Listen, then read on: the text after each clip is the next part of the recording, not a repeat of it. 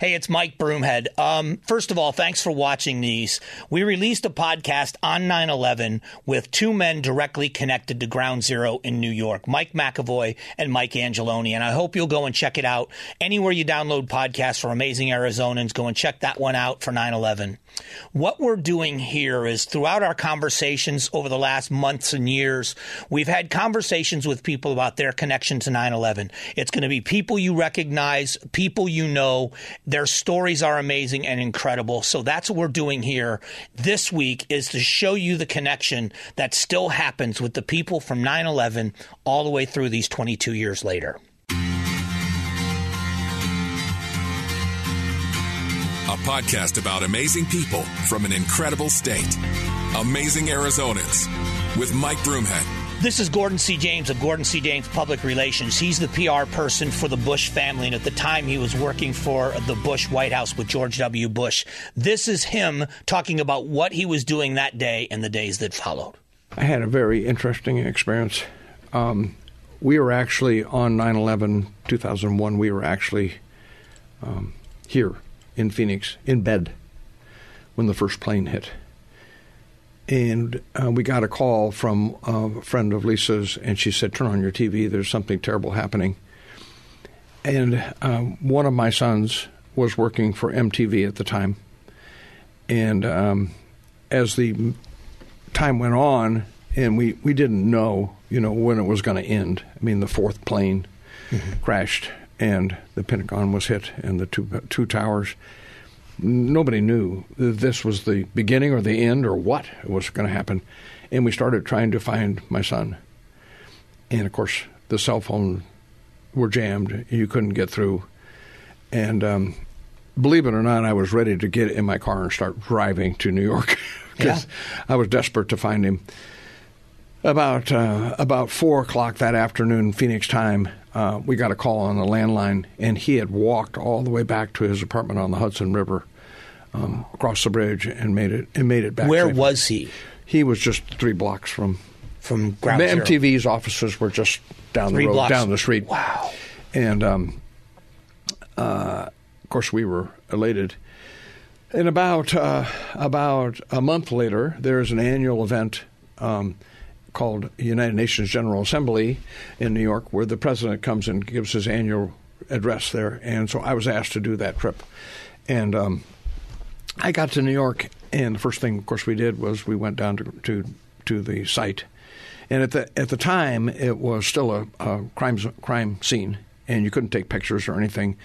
But there was a big plywood wall that had been set up, and all the leaders that came were signing the wall. And every time they would find a new body, they would sound a horn, and everything would stop, and then they would take the body out. And then when the president went down there, it was just a very moving experience. And I wasn't there when he did the bullhorn. That was that day. It was about a month later when I was with him. But the patriotism of our country and the flags flying from over front doors around the country, and the support that everyone was showing for each other and for their neighbors and for their families was just unbelievable. It was a different time. That bullhorn speech, what seemed to be an off-the-cuff remark in response to someone yelling out to the president, "We can't hear you," and his response saying, "Well, I can hear you, and the people that brought down these buildings are hear from all of us soon." That roar from those firefighters, and all rescue workers, I don't know if they were all just firefighters, but that seemed to be, in that moment, an American cry. I mean, it was obviously just very spontaneous. But that kind of echoed, I think, the feeling of Americans. And we were just so afraid. And then out of the fear came anger. Right? Oh, totally. I mean, it was terrifying. We were under attack. Yeah. Who knew how far this was going to go? Was somebody going to hit downtown Phoenix Well, remember, they were stopping trains and the subways, and then even back then, because buses were still Greyhound and Trailways were still big companies, and they were pulling buses over. There were reports that there might be things on buses. We just had no idea what was going to happen next. And I think for the first time, Americans felt like we weren't secure in the lower 48 in the continental United States. During World War II, there were attacks by the Japanese in Alaska, and I believe in Washington State there was somebody lobbed something in, and then there were Germans that got in on the East Coast and stuff. But it really was just very minor. Well, this was horrific. Yeah, and how it could happen, and I think I think President Bush felt his only job, the only job of the President of the United States is to secure the United States. That's really and truly. And I think he felt like he'd let us down somehow. Did he ever talk to you about it? I mean, did you have conversations with him about it? Not directly, but I've been in when he describes the day. I've been in multiple times when he's given the address where he's described the day. It's an unbelievable story. You'll be on the edge of your chair listening to him. Here's a name and a face you'll recognize. John Hook from Fox 10, great broadcaster, talking about the plane that went down in Pennsylvania and the significance of that story for him. They had the recordings of people on board the flight. So that was played in the main complex. You could listen to these conversations. And it's amazing, when you talk about death, that people on the verge of death, often there is a calmness. These people were very calm. I just couldn't believe it. They were very calm, calling loved ones, knowing they were going down. I talked to a wife whose husband was on a flight. I had her on the air once, and on one of our 9/11 shows, and talking about having to explain to her husband, because they didn't know, that other planes had gone into buildings and that this plane was probably destined for a building. Exactly. And then they make the decision that they're going to go and take over the plane no matter what happens. It's incredibly brave. I don't think they had a lot of options. And I think smart people on that plane said, look, this is what's going to happen to us. We have a couple of choices. We can either just sit here and ride it down, or we can try to take control of the plane. And they made the right choice. Yeah, and if they ride it down, they know that other people's lives, they're dying anyway. That's right. But that's still... it's heavy. Watch the videos and the documentaries of Ground Zero, of the towers, the people that made the choice to jump as opposed to burn, and you think, I know. Who can imagine making those choices? Well, to see a perfectly operating airplane fly into a building willingly, it's so incongruous. When I still see that video, I can't actually process it. We all live in proximity to Sky Harbor, where we are and where you guys are. We're used to the sounds of those jets flying at a fairly low level. That noise before that impact of the jet, and how fast you could see how quickly it was going. Oh, he was pushing the throttle. He was accelerating for maximum effect. Yeah. It was crude, but from the Al-Qaeda point of view, incredibly effective for a really crude weapon. And Bin Laden said afterwards, I kind of like the Japanese said after Pearl Harbor, I think we've probably awakened these guys, and it may not be pleasant. Right. Yeah, and that's the thing. It was horrific, the whole thing, and being down there, in Battery Park with all of the pictures of the missing and candles. This is again 4 weeks later. It was. Man, I still haven't gotten over it. Me either. And I have friends that here in Arizona that live here now that are directly connected to 9/11. My friend McAvoy, his brother was a firefighter with Ladder 3 in Lower Manhattan. As a matter of fact, it's their fire truck that's inside the museum now. Oh, I've seen it. So yeah, his brother was one of the firefighters, wow. and his best friend was working in the towers as a trader with Cantor Fitzgerald. So he lost 2 people that day and watched the buildings come down from his office in Brooklyn. And we talk about it every year on 9/11. Another friend of mine that's a builder here in town was a firefighter that had retired before 9/11 happened, but immediately went back and spent 12 days doing search and rescue on the rubble in the days that followed. That was tough. We did a lot of stories on that when we were there, and there was it was really tough on those people because they weren't finding any survivors Right. at all. It was really grim down there, and everybody was beat down because there was no good news, and they knew after a couple of weeks there wasn't going to be any good news. You know, there was no chance of anybody surviving that. It was the first time in my life where I didn't feel safe, where I thought I agree with that. This must be how the Israelis feel. This must be what it's to be live in one of these countries where people walk into a Starbucks and blow themselves up or get on a bus. We didn't know what was going to happen next. The flights were shut down. What was going to happen on subway trains and public buses? And there were stories of Greyhound buses being pulled over because they had someone suspicious on a bus. We had no idea what was going to happen next. I felt that too. I got a text that morning. Turn on your TV. That's all. It was a pager at the time.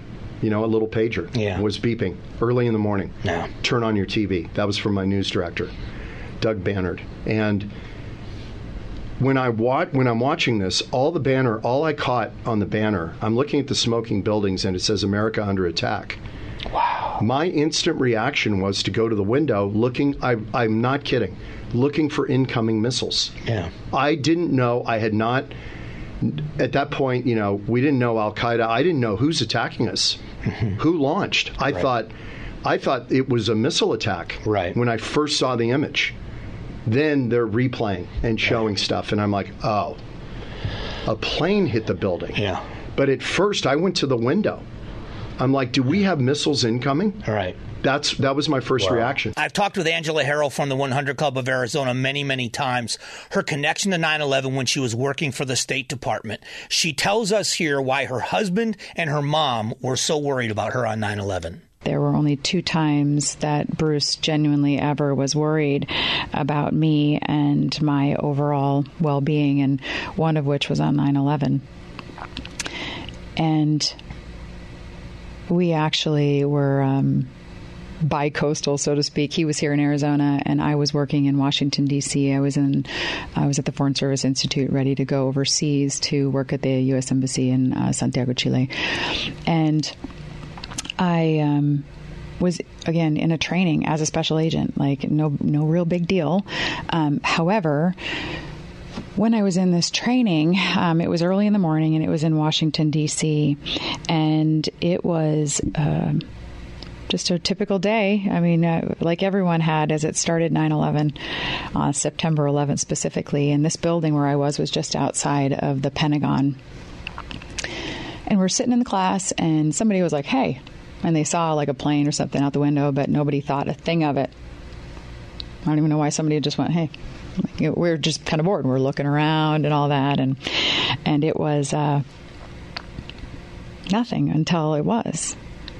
You know, later we heard like a noise, and again, didn't think anything of that. Somebody could have been unloading the dumpsters or whatever the case was in the parking lot, and I was working with all the diplomats, and no big deal. And then all of a sudden, they came and knocked on the door, and they asked for all of the special agents to come into the hallway. And at that time, they wheeled in a television, right? They wheeled the television over. How long ago this was? I know, which is hard to imagine, but it was fascinating because we're watching the TV now in the hallway, and the agent in charge, or my supervisor, basically said, we need to evacuate this building, and we need to do it right now. And we didn't come to a training class prepared with all of our gear and our equipment and this and that. And needless to say, I mean, we ran back to where we were staying, and we're literally driving through yards to get radios and equipment because cell phones weren't working, to get our vests, to get our gear, to get everything that we needed to function in this capacity. And then we started running through the building, and this is a huge facility, and going through every single door, you know, making sure there's nobody in there, and taking out our Diplo tots, which were our toddlers that were on site in the daycare. And as we're doing that, I just want to get a phone call out. I just want to let my mom know that I'm okay. I want to call Bruce and let him know that everything's fine. And I just am so taken aback because I finally get a phone line. And when I grab this phone line, I get this line out, and I call my mom really fast. And when I call my mom, she answers the phone, and I said, it didn't sound like her. And she goes, hello? And I said, is this Joan? And she goes, yes. And she's all choked up, and she said, yes, this is Joan. And I go, Mom, it's me, it's Ange. She goes, oh, okay, all right, go do what you gotta do what you gotta do. But to hear your mom's voice. Because she knew you were there. She thought she was getting that call because she didn't recognize my voice. Right. And that was devastating to me to have that impact. But I was able to get that call out, and then later in the command center, I was able to get a call from Bruce as well, and he was grounded here in Arizona working on that DPS rescue helicopter because no one was allowed to fly, and he was saying to me, he's like, geez, we have this call, we really want to go, we can't get clearance from the FAA to fly, and I go, oh, well, I don't know if this is appropriate or not, but I'm sitting next to someone from the FAA, I wonder if you could just talk with them. And I handed the phone over, and they were able to go do a rescue. But again, timing in life is just an amazing thing. An amazing thing. Recently had Jerry Colangelo in studio talking about his Integrity Summit, and we talked about 9/11 because the Diamondbacks were in New York for that World Series. His perspective on this is pretty amazing. It was surreal. I mean, the whole experience, it was an amazing time to be affiliated with something like the Arizona Diamondbacks in Major League Baseball and be a part of what was happening right on the ground in New York City. Going down to the site, and still the smoke was still smoldering, and the smells, and I mean, you want to talk about changing your life and perspective on a lot of things. We felt we were right in the eye of the storm. I mean, that's really how we felt. So to have had that experience, God has a plan in everyone's life, and I just happen to believe that things happen because they're supposed to happen the way they do.